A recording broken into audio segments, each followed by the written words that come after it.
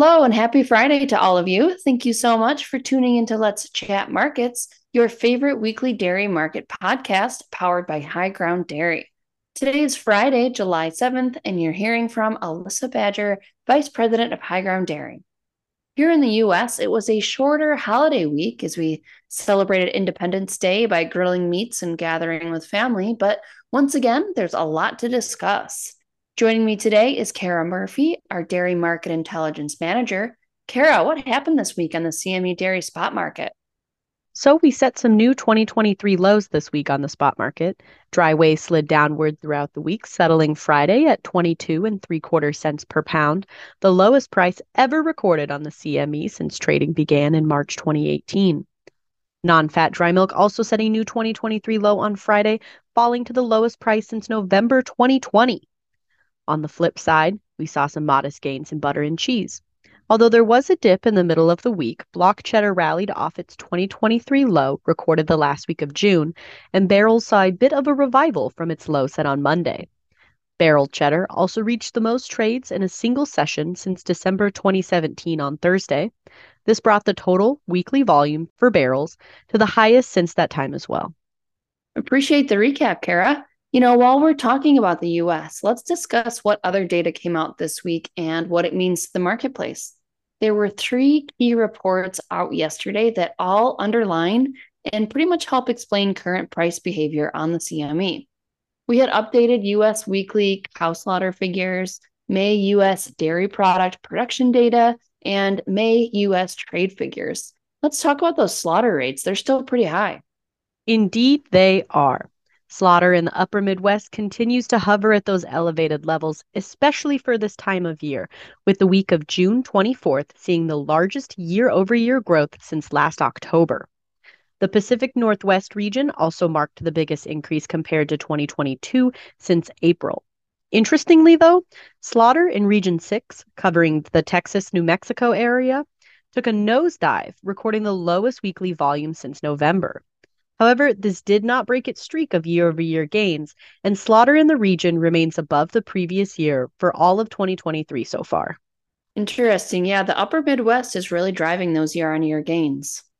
Given how on-farm margins are looking in the region, those old cows gotta go. So shifting to the dairy products report, butter was bearish to expectations. We set a new May record for production.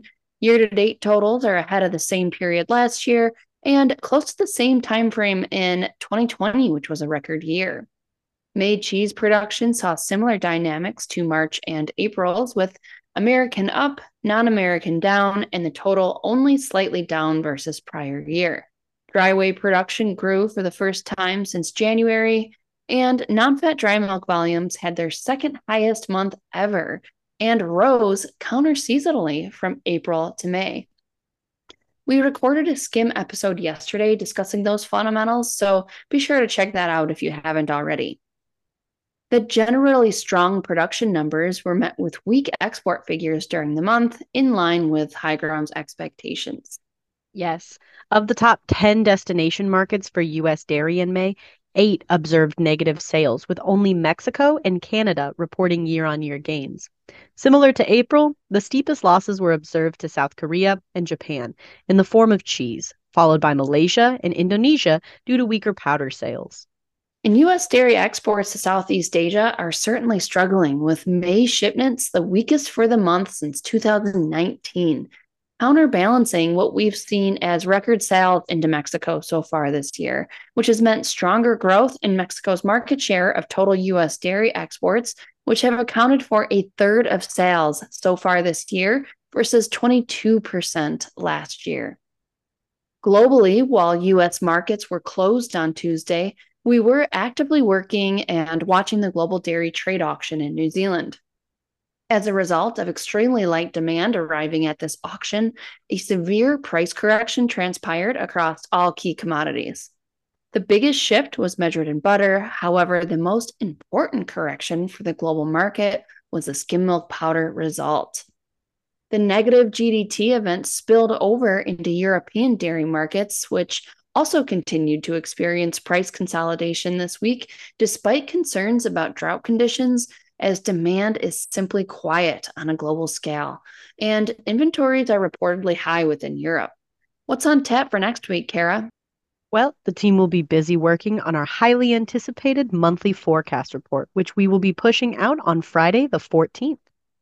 That's right, Kara. And if you're a customer, don't forget to take advantage of our webinar where we will have our team on to present our data, findings, and opinions on where prices are heading over the next 18 months.